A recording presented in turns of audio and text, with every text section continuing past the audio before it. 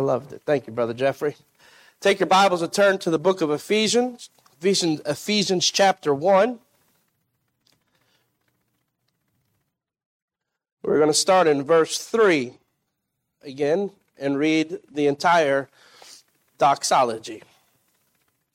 And blessed be the God and Father of our Lord Jesus Christ, who hath blessed us with all spiritual blessings in heavenly places in Christ, according as he hath chosen us in him before the foundation of the world, that we should be holy without blame before him in love, having predestinated us unto the adoption of children by Jesus Christ to himself, according to the good pleasure of his will, to the praise of the glory of his grace, wherein he hath made us accepted in the beloved, in whom we have redemption through his blood for the forgiveness of sins, according to the riches of his grace, wherein he hath abounded toward us in all wisdom and prudence, having made known unto us the mystery of his will, according to his good pleasure, which he hath purposed in himself, that in the dispensation of the fullness of time that he might gather together in one all things in Christ, both which are in heaven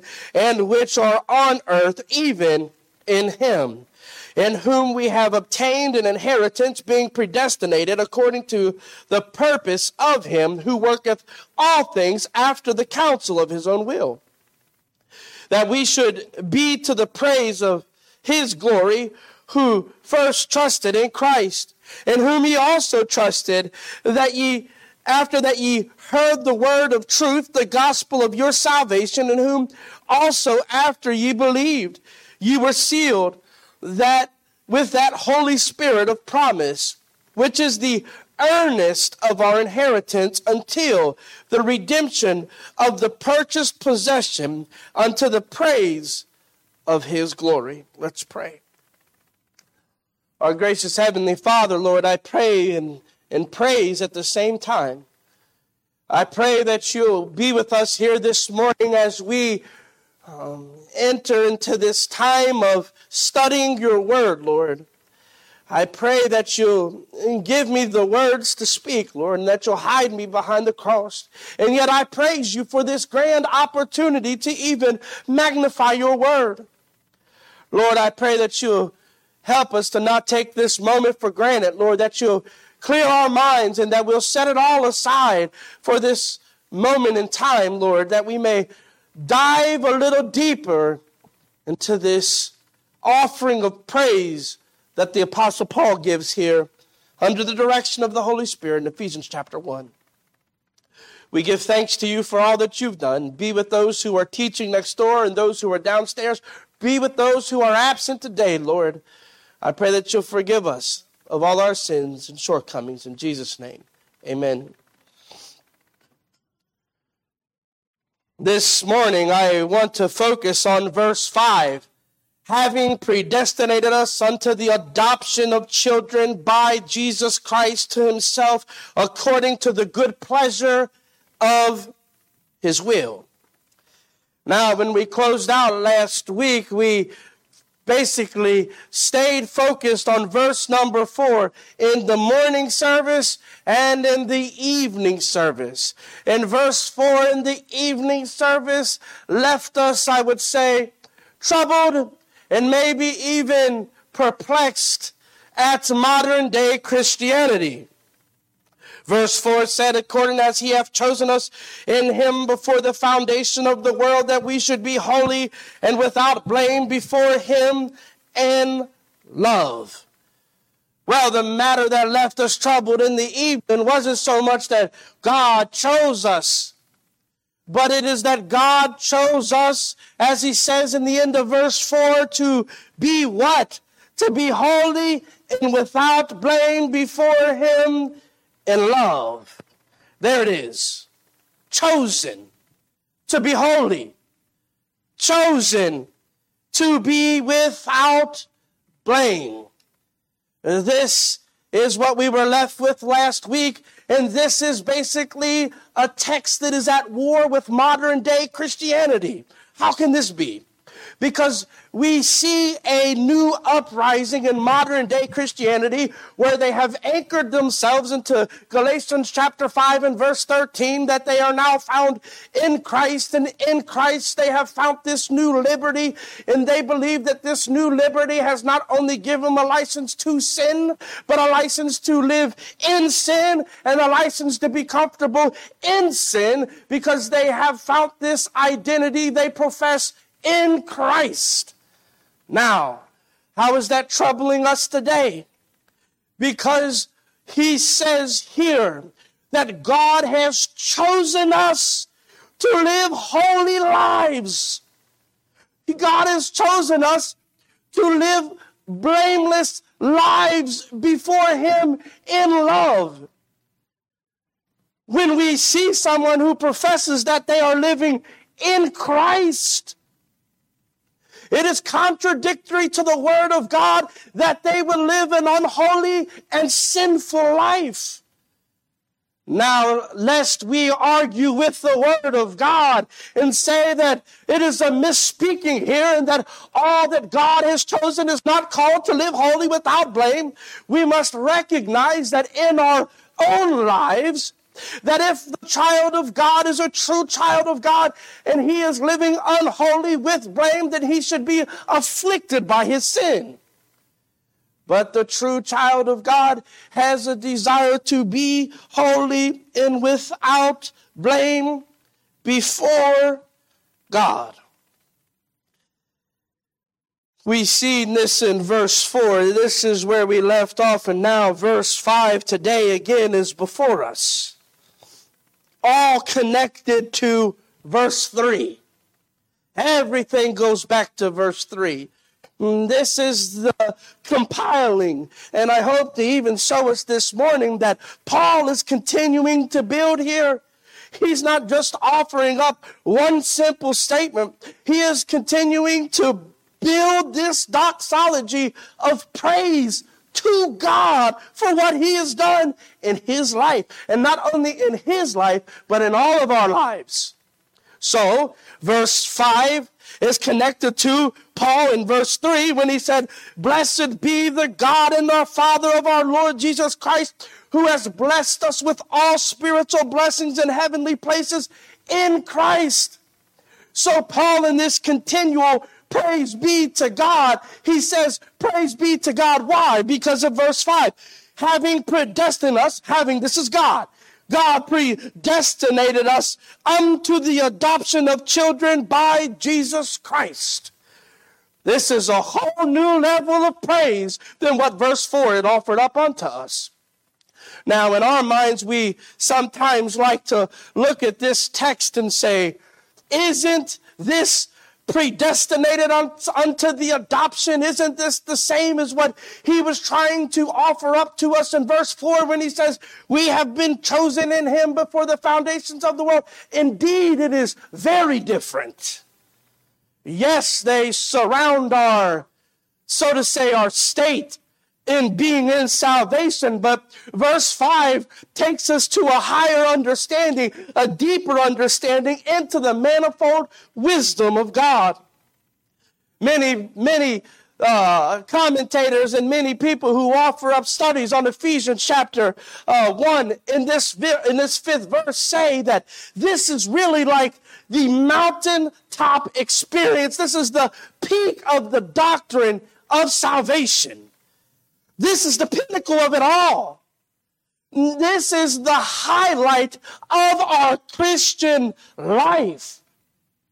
Since, as he says in verse 4, we are chosen to be holy without blame, to have our relationship restored, to be chosen under the salvation, we peer off of this mountaintop of great depths in verse 4 and wonder in the amazement of God's so great love that God would even set forth such of a plan. And Paul, it's like in verse 5, it says, but before you start applauding, hold on, there's more. Not only has God done this, not only is a relationship restored with fallen humanity, but it's more than we are on talking terms with God again. And if that's where you think salvation has left you, you've missed out on the highlight. Salvation is more than being on talking terms with God. Salvation is more than finding yourself at peace with God. And this is more than just no longer being at enmity with God. Paul says in verse 5, we have been predestinated unto the adoption of children by Jesus Christ. This is not Paul trying to explain the doctrine of salvation in a different way. He is indeed trying to tell us more. We understand that predestination means to determine before God, but predestination is more the plan itself, so to say. Verse 4, we could say, gives us the inner workings of how verse 5 is carried out. So we can look at predestination as the overarching plan, where in verse 4, choosing refers to how the plan is carried out. But again, here in verse 5, tells us that God has in heaven, before the foundations of the world, chosen before the foundations of the world, who would stand before him one day as children. Now, if we would have stopped at verse 4, we would have continued to praise, but Paul says there's more to this. Let me try to explain this in a deeper way to provide ourselves with maybe a deeper understanding without trying to take away from this text. Put it in your mind that prior to salvation, we'll say that heaven was in a deep argument with Bob. And as they're in this deep argument, that it was brought to my attention that these two men were in this great argument. They were enemies. They were at war with each other. They couldn't stand each other. They wouldn't talk peaceable about one another. So I was pushed to be the one who comes in between them and tries to bring peace. Not only did it work, I brought peace between them. Now they are the best of friends. Not only are they the best of friends, they said they loved each other. Not only do they say they love each other now, but they have promised that they will never speak about the ill things that they said and did to each other in all of times past. It will all be washed away. Those who meet Bob and Evan today will never know that they were once enemies with each other. This is wonderful. This is great. And this is exactly what salvation does. It brings peace between us and God. But there's so much more here. Even though Bob and Evan could be at peace, though that Bob and Evan may not love each other, they are not family. You see, there's the difference. That's the difference between verse 4 and 5. We have found peace with God through Christ, but this did not make us a part of the family. That happened because of having predestinated us unto the adoption of children by Jesus Christ. Paul says we have been adopted into the family, that we now have with God the same standing in Christ. He is now our Father. This is the depths of this praise. Paul is saying, I thank God for this adoption in which through Jesus Christ, God has brought me through Christ to himself. I have found peace with the one who I've not only been enemies with, but not only have I found peace with him, not only am I now in a loving relationship with him, he has now adopted me as his own. This is predestination unto the adoption of children. Predestination unto the adoption of children is the plan that God will make fallen humanity his family. having predestinated us unto the adoption of the children. And as always, there is absolutely no flaw, but there is a continual building here. He is compiling on top of each other that of certainty that the choosing must come before the adoption, and the choosing of his son or his daughter must come before the understanding that we are entering into his family. That is God's family. That is God's plan, that we would ultimately be a part of his family. Now he says, predestinated unto the adoption of children. Now we ought to understand this when we take this in the context of which it is written. This is not what they would say. This word, this term adoption is not a Jewish term. It's not even used among Jews.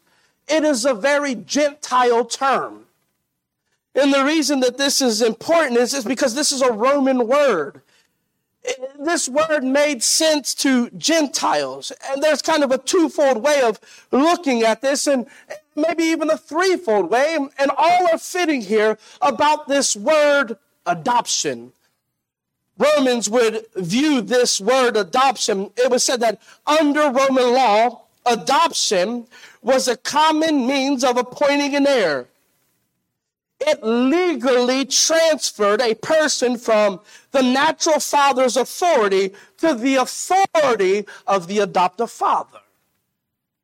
Another way, also in Roman law, adoption secured for the child a right to the name and the property by the person of whom he was adopted. Also, to the one who was adopting the child, it gave this new father the right to behave to this child as if he were his very own father. Now, that is the deep theological truth of adoption. Even in the biblical standpoint, not only is this adoption given us a new father, but it's given our father the right to behave over us as if he is our father, since he is legally our father.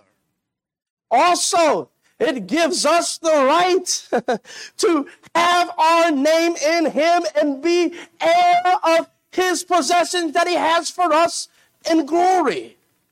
This heir that we have, these mansions in glory, these crowns in glory, all of these things that we will attain in glory is because we are heirs through adoption.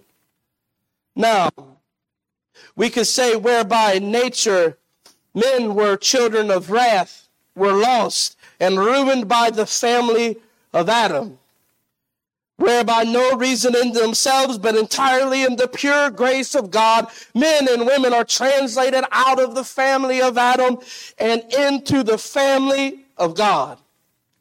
So one has rights as a child to the father, and the other has the father's rights to the child. Adoption gives both sides new legal rights. This word adoption here is a legal term that deals with the standing of someone. I had a coworker that I worked with several years ago that had adopted 2 children from overseas. It was clear to see that they were adopted from overseas. But he would come back and tell us later that he had adopted these 2 children. The reason he gave us this statement was to emphasize that they may not look like me, but they are mine. That you may look on them from the outside and be confused, but don't be confused. Everything I have goes to them. They have my last name, though from the outside they look very different. Adoption is not salvation. Salvation is through regeneration. Adoption is the process where we look like our family Adam, but yet though we may look like Adam, though I may still have the scars on my body from the time while I served under the curse, under Adam, under the Adamic fall, I still look like that person. But God has intervened through adoption, and though I may still look like a part of Adam's race, I have a new last name, I have a new inheritance, and I have a new father in Christ. It was through Christ in which God would move to bring fallen humanity unto himself. So, adoption has to do with our privileges being brought into the family of God. Yes, one precedes the other, but one is about being made alive in Christ, and the other is about receiving an inheritance, a help, and a hope for all eternity. That only comes from being a part of the family of God. Now, let's kind of unfold this a different way. That we have been adopted as God's children through and in Christ. I believe you could set this another way. Going back to verse 4, understanding before the foundations of the world, he said, before the foundations of the world, that we should be holy and without blame before him in love. I believe this. That this adoption process, I guess you could say that, even though we did not have this new nature before the foundation of the world, the adoption process was already in pursuit.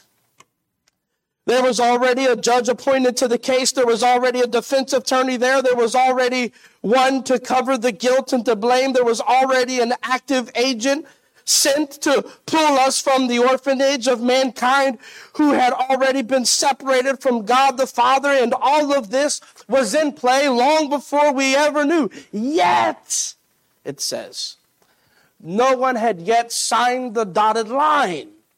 You see, the adoption was underway.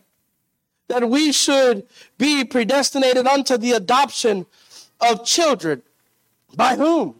Who will arrive and sign this page? Well, the text tells us, does it not? Having predestinated us unto the adoption of children. By what? By Jesus Christ. It was Christ who signed the line. It was Christ who confirmed the adoption. It was Christ who made the adoption available. It was through Christ we were brought to God the Father. Now, there's kind of something that we can see here. There's two matters in this sentence. That we have been predestinated unto the adoption of children by Jesus Christ to himself. This phrase right here, by Jesus Christ to himself. This sentence alone, or these words alone, are inclusive, yet they are also exclusive.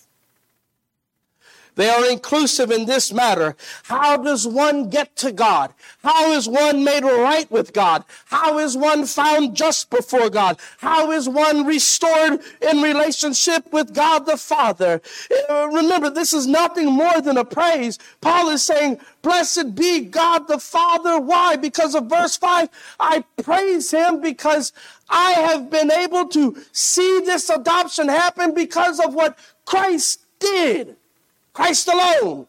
It's inclusive because all who are in Christ have been successfully adopted and restored in relationship back to the Father.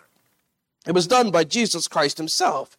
Praise God, because he has sent his son Christ so that through Christ he could bring me to him. This is what our text says. Through Christ we are at peace with God. Through Christ we are at fellowship with God. Through Christ we can worship God. Now, this is how we have been included. But what of this exclusion here when he says to us, the adoption of children by Jesus Christ to himself? Paul praised God for the only way, not one of the many ways. Paul praised God for what he had in Christ, while those who have faith shout for joy. There are those who are on the outside. Well, there are those who believe they're on the inside, whom this verse puts on the outside. You see, You cannot say that you are successfully bound to heaven. There are many religions who profess today that they are on their way to heaven. Ephesians chapter 1 and verse 5 says you can be included and be on your way to heaven, but it must be found where? In Christ. You can only be made right with God through Christ. What does this mean for us today? It means that the Dalai Lama cannot restore you to God. It means that Muhammad cannot restore you to God. It means that Buddha cannot restore you to God. There was no other person save the God-man, Jesus Christ, who walked the face of the earth, who had the ability to sign the adoption papers, save Christ alone. That's what Ephesians 1:5 says. It also goes even further to say that not only can no person do it, but being a Baptist cannot restore you in relationship with God. Catholicism can't restore you into being in relationship with God. Being a Wesleyan can't restore you. Being a Presbyterian can't restore you. No religion, no matter what church you go to, can restore you into relationship with God. That's not how adoption works. Adoption comes by one, Christ alone. Without Christ, without faith in Christ, there is no hope for us to be restored with the Father. You see, it includes, but it also excludes. It includes that whosoever shall call upon the name of the Lord shall be saved, and it excludes that whosoever calls on anyone else outside of the Lord will not be saved, will not be restored, will not be made right with the Father. Mankind cannot bring you to God. Humanity cannot bring you to God. Religion cannot bring you to God. Christ is the means, and he was the means to bring us unto him. No one else was able to complete this adoption. Through him, we are now the sons of God. This is what this really means. This is almost interchanging.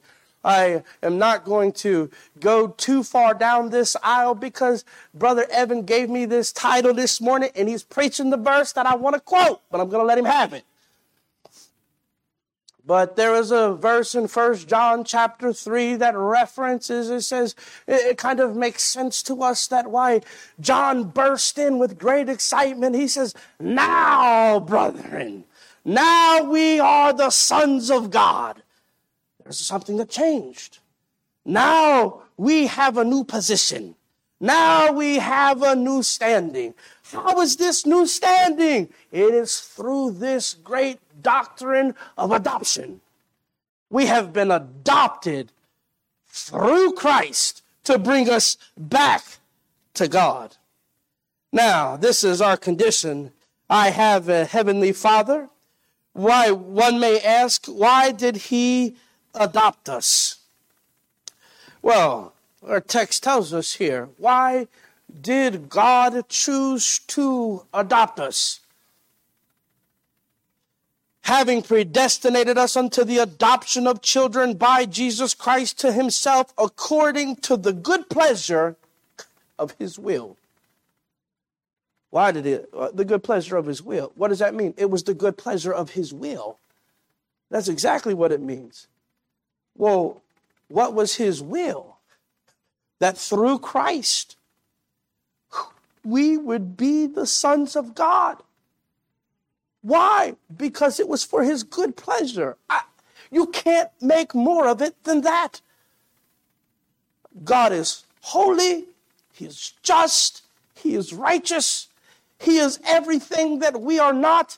We cannot assign our attributes to him. He is not like us. But God found pleasure in bringing me not only into salvation, he could have just saved me from my sins so that I would have this opportunity to worship in heaven. But he said it wasn't enough. I don't want to just be restored with you. I want to be your father, and I want you to be my son. I want you to be my daughter. I want us to have the most intimate of relationships. I want you to come to me like you would go to your father.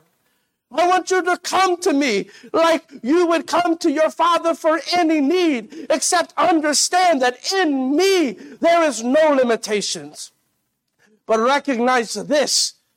He said, the only reason that you have this grand opportunity to come to me as your heavenly Father is because Christ was obedient unto the death of the cross. This is a glorious doctrine. This is an amazing thing that we have been adopted. Now, to us, we say sometimes, we look at our earthly means, our earthly money, and we say, I thought you said we were adopted into the family of God. And according to the book of, the end of Ephesians, chapter 3, it says that he has all of the riches and glory. And yet I'm sitting here with struggling in my earthly means. But yet you said I'm in the family. Yet you said I'm an heir. Yet you said that I'm the one who's supposed to receive this inheritance. And indeed we have. But our inheritance we cannot see through the fleshly lens.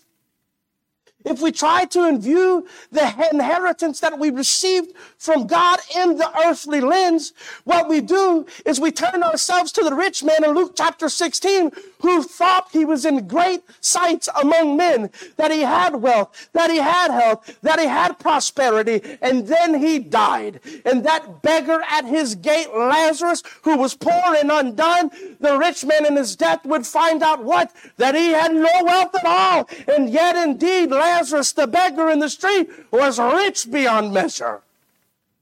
So how? Because Lazarus had an inheritance that was not of this land. We are indeed rich beyond measure. How is Lazarus so rich? I can tell you how Lazarus was so rich. Not only because God saved him, because he had been adopted into the family of God. He was receiving this grand inheritance from God. We say to ourselves, you know, this God that we serve, that we've been adopted into, what of this great nobility? I mean, don't we think we should be crowned on this land? That we are truly the sons of God. I mean, shouldn't people recognize us? But what did it say of what they did to our Lord? He came unto his own, and his own received him not. This royal family that we are in has been mistreated for centuries. The Bible says they were sawn asunder. They were broken. They were tied. They were burned. They were despised. They were rejected. And all of the above. This has been the treatment of the royal family for generations until now. So you say, what of our nobility? What of our nobility if we've been adopted into this family? How can we really say that we are in this situation? We have been adopted and our nobility stands true. That the Bible says in Philippians chapter 2 and verses 5 through 11 that he humbled himself beyond all measure. He took upon him the form of a baby and was obedient unto the death, even the death of the cross. Why? The Bible also says in Philippians that he became a little lower than what? The angels. Why? So that in his death, he would reach down to fallen humanity, raise us up. And according to the book of Hebrews, he says, this is the condition that we were in. Christ came to lower than the angels. But because of what Christ has done, and because of this adoption, we have this new nobility that the Bible says in Hebrews that we will one day judge the angels. What do you mean of this adoption and this nobility? We have been lifted up out of the miry clay, out of the dunghill. We have been promised and guaranteed a fortune far beyond our measure. And not only a fortune far beyond our measure, when we were created beneath the angels, we have been exalted in Christ due to this new nobility, due to the fact that we are adopted, that we will judge them that we were once under. Because why? Because now, brethren, we are the sons of God. It's deeper than being saved. It's more than that. This verse number 5 is not so much about being saved. It's about our standing in Christ. We are now the sons of God. What a wonderful opportunity. Don't put off, brothers and sisters, that there's no nobility in this family. There is much nobility yet to come. Don't put off because we aren't acknowledged by the world for whom we serve. They haven't acknowledged this royal bloodline for centuries. Don't put off about your financial standings and about this royal bloodline in which we're involved. The past tells us that there is a payday coming someday. And that's when we get to be with the Lord. If the world wants their riches, let them have them now. Because of certainty, the Bible says, they will fade away. But us, we're the sons of God. We have been adopted, and this adoption has come by none other than Jesus Christ. Why? For the pleasure of God's own will. He found pleasure in putting each and every one of us who are saved in this position. It brought him pleasure. Think about that. The God who created all of the universe, all of creation, all of humanity, all of the animals, all of everything, the universe found pleasure not in predestinating a lot of people, but looking upon each and every one of us, he found pleasure in adopting Daniel Holt into his family so that I could be the son of God and so that he could be my father. That is beyond my understanding, especially knowing the person that I was. And when I try to reason it out, I have to reason it out against one statement. It pleasured him to do such an act. Who is like our God? Who is like him? This will continue on for the next 14 verses that Paul continues to build. Saved, adopted, and even so much more. All in Christ, all because God planned it, all for what? We're going to see next, his glory. Let's pray. Our gracious Heavenly Father, Lord, we give thanks to you this morning for this text that we have been able to glean from and read from and study from. Lord, we praise you, Lord. Your word causes us to tremble at the greatness of you, Lord, and that the thought that you had and put into each and every one of us, bringing us to this place of salvation. Lord, what could be said, Lord, besides thank you for your love, your grace, and your mercy in this great doctrine of adoption, which brings us to the understanding of what is yet to come for an inheritance. We give thanks to you for all that you've done. In Jesus' name, amen.